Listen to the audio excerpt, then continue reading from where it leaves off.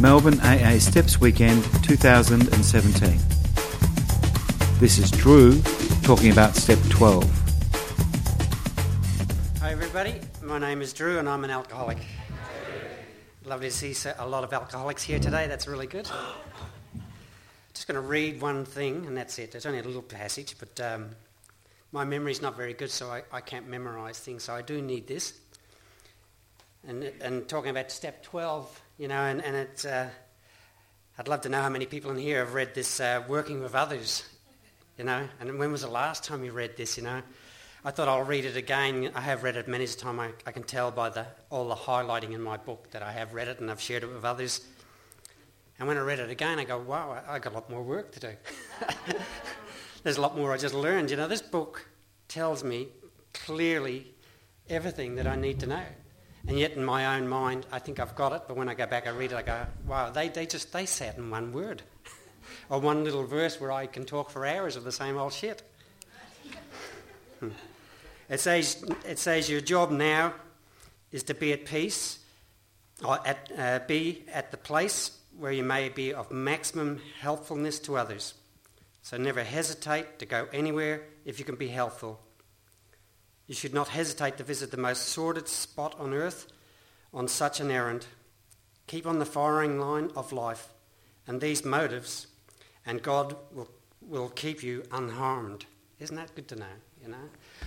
I truly love that one little bit. You know, I read the whole thing, and out of that I just said, wow, that's so good. You know, I love the 12 step, and I love the 12 steps of Alcoholics Anonymous, and I love what the program has done for me. I'll share a little bit why I love it so much, and the reason I'm so passionate about the working with others was, you know, I remember alcohol showed me at the beginning what it was going to do to me. In the end, it made me sick. And I went back the next day to have another drink because it made me well. And 25 years later, I'm still doing the same thing.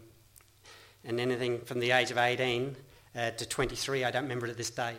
I lost all my teenage years from alcoholism, blackout drinking and every night of the week. And, you know, I learned when I hit my first lamppost, that, you know, I went to the pub the next day. I didn't seek help. Alcoholism or had a good grip of me on end. And after that, I hit 3 trees.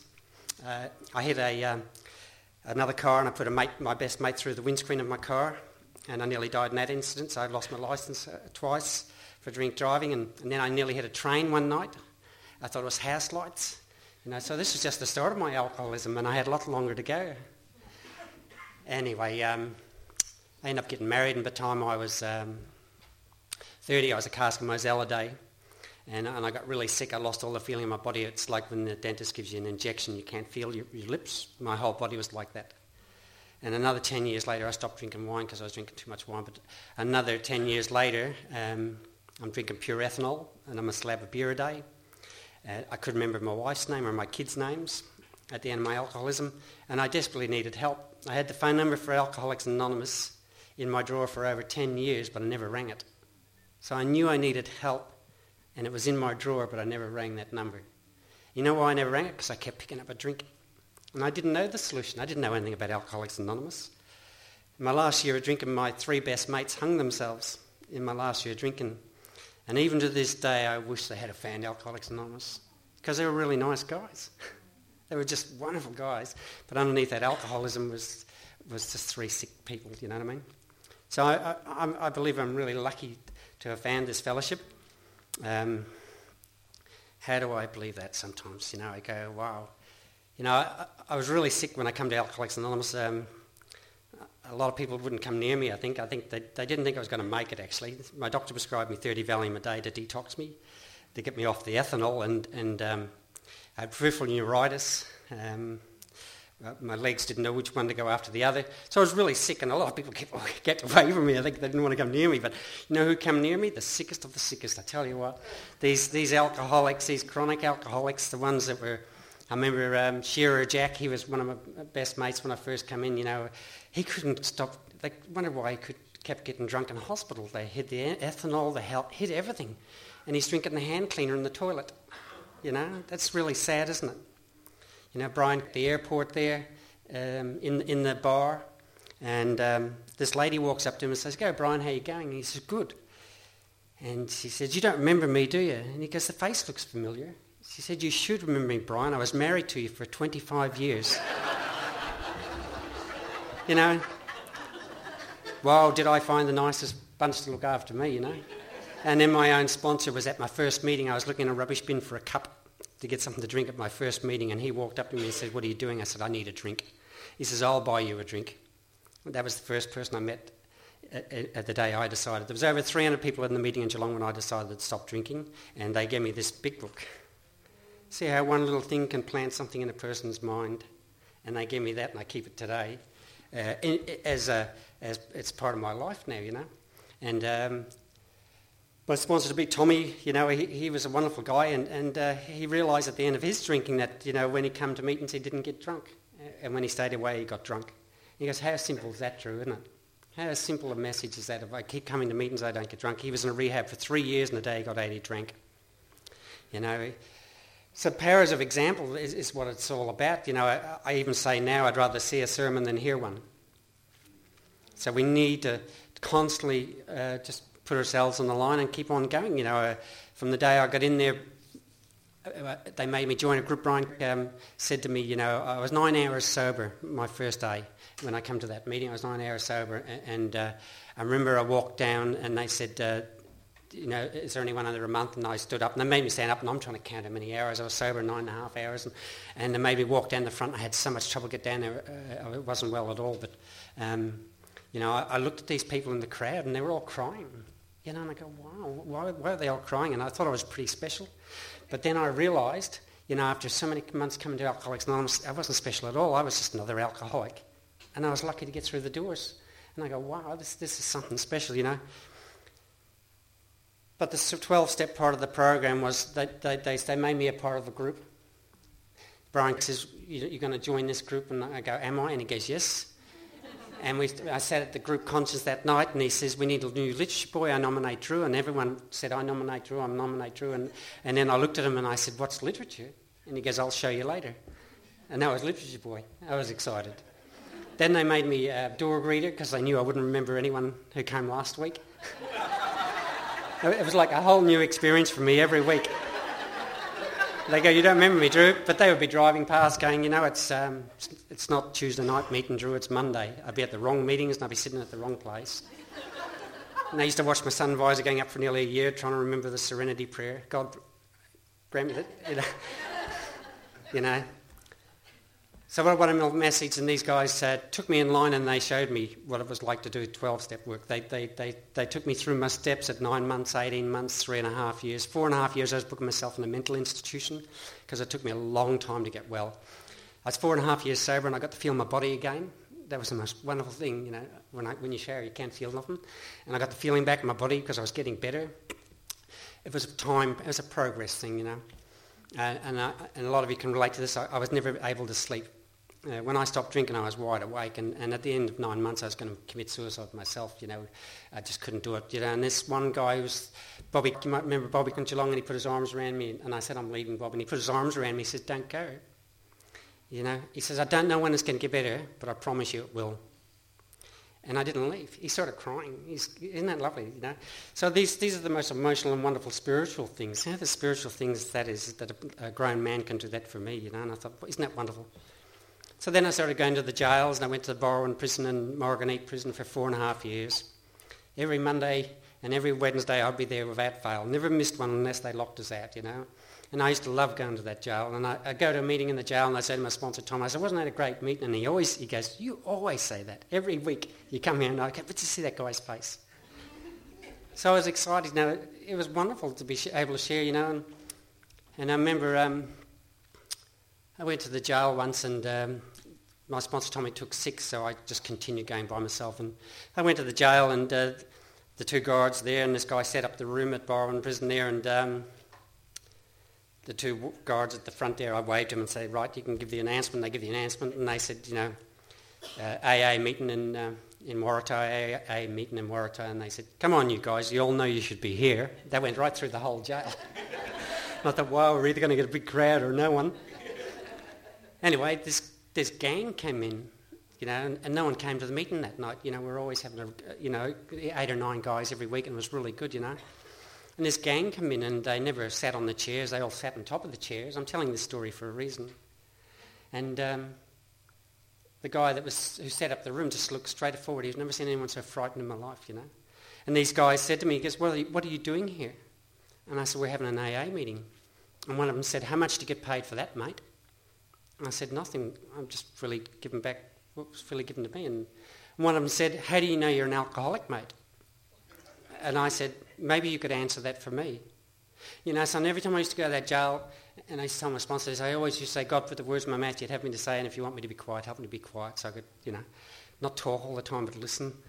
And, and I said, maybe you could tell that for me, and I told them my story, just what I told you, and I said how these people in AA, I remember when I come to meetings, they used to carry me up the stairs to the meeting because I couldn't walk, and I told them how they used to feed me because I couldn't eat. I was living on bananas. And then I told them how they, were helping me at the meetings and doing this, and how my life had changed, and how I was getting well, and how excited I was.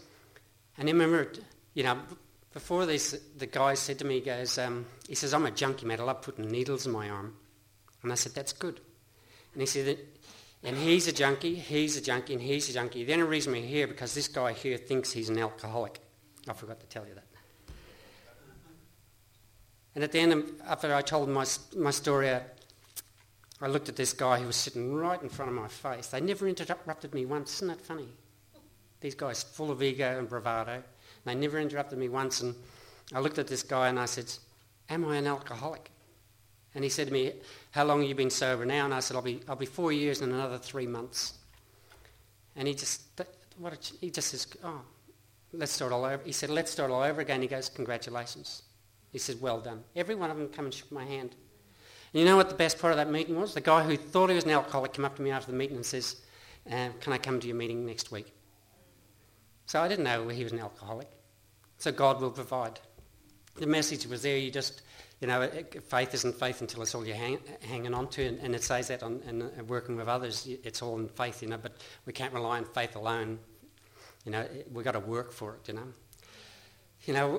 Why do we help the sick alkies? I got a lot of my sponsees that I work with. I love helping people through the steps just like they help me. And I see these guys and I see them working with rehabs. We all go to rehab still.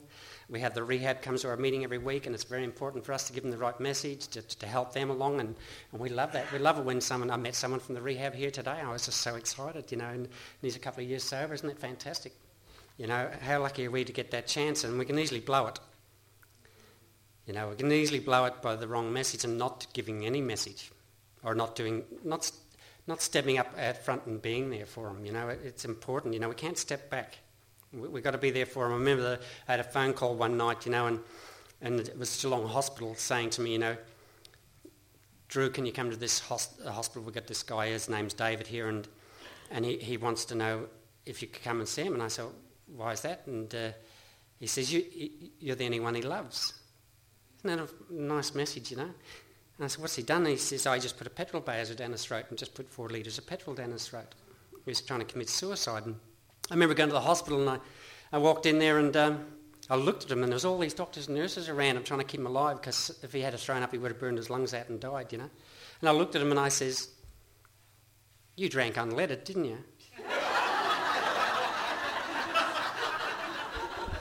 And I said, super, mate, super. Nothing's too good for us alcoholics. Don't you ever forget that. And all these doctors and nurses go, where did this guy come from? And then they sent him home with me. And I even threatened him, if you light a match, I'll kill you. So I don't know where the words come from, but I do believe I've been blessed. I've been blessed in carrying the message, and I'll always do that for the rest of my life because I'm so grateful. I used to always say at the end, even from my first meeting, I remember saying I'm not God's gift to AA. AA is God's gift to me. And for that I'm truly grateful, I've never realised how lucky I am to have such a wonderful chance at life again. I'm 18 years sober now, and I love every minute of my life. My 12-step program and the spiritual part of the Mogan and practice these principles in all our affairs has spread to my wife, to my 2 daughters I never got to speak to for 7 years. I lost my marriage, I lost everything when I come to Alcoholics, so I had to regrow. some of us don't realise what gift we have. I remember going to a meeting once and I said to my sponsor, I said, if I go to that meeting again, I'm going to drink. They're nuts. You met a few of those meetings? I said, there's only 4 of us there last night and I never even got the share. That's terrible, isn't it, hey? You can imagine. And I said, listen, if I go there again, I'm going to drink. And my sponsor, Tommy, said, you know something, Drew, I want you to keep going to that meeting. And I said, why? Why do you want me to keep going to that meeting? He says, you may not be getting anything from them, but I guarantee they're getting something from you. And I said, what, who, me?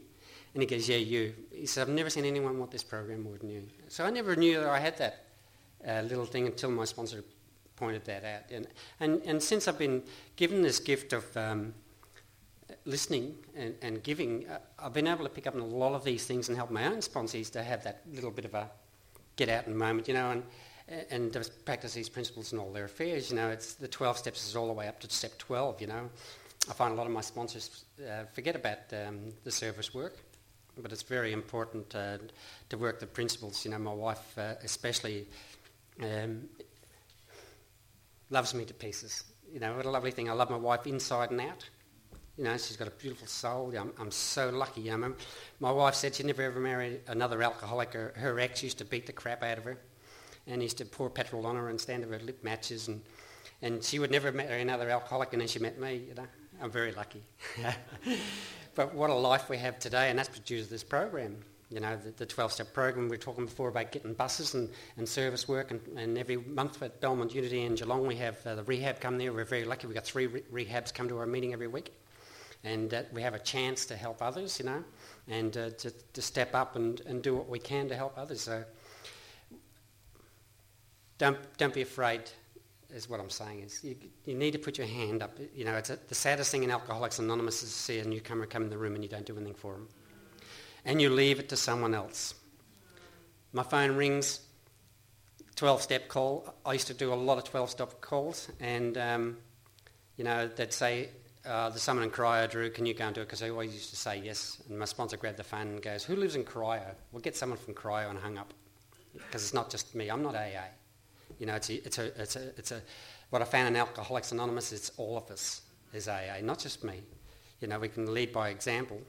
And as I say, not, see a sermon, you can hear one, you've got to do it, But you've got to step out and let newcomers in. They're never going to learn unless you help them. And I love that about the whole program now. It's what a gift. What a wonderful thing God's given to me, and I truly believe in God, that he helps in every way. Even here today, what a wonderful thing that I got to ask. I was so excited. Isn't that a good thing? It's not a chore.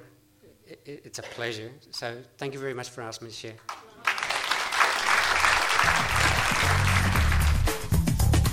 Information about the annual Melbourne AA Steps Weekend is available from www.stepsweekend.aagroup.org.au. Thanks for letting us share.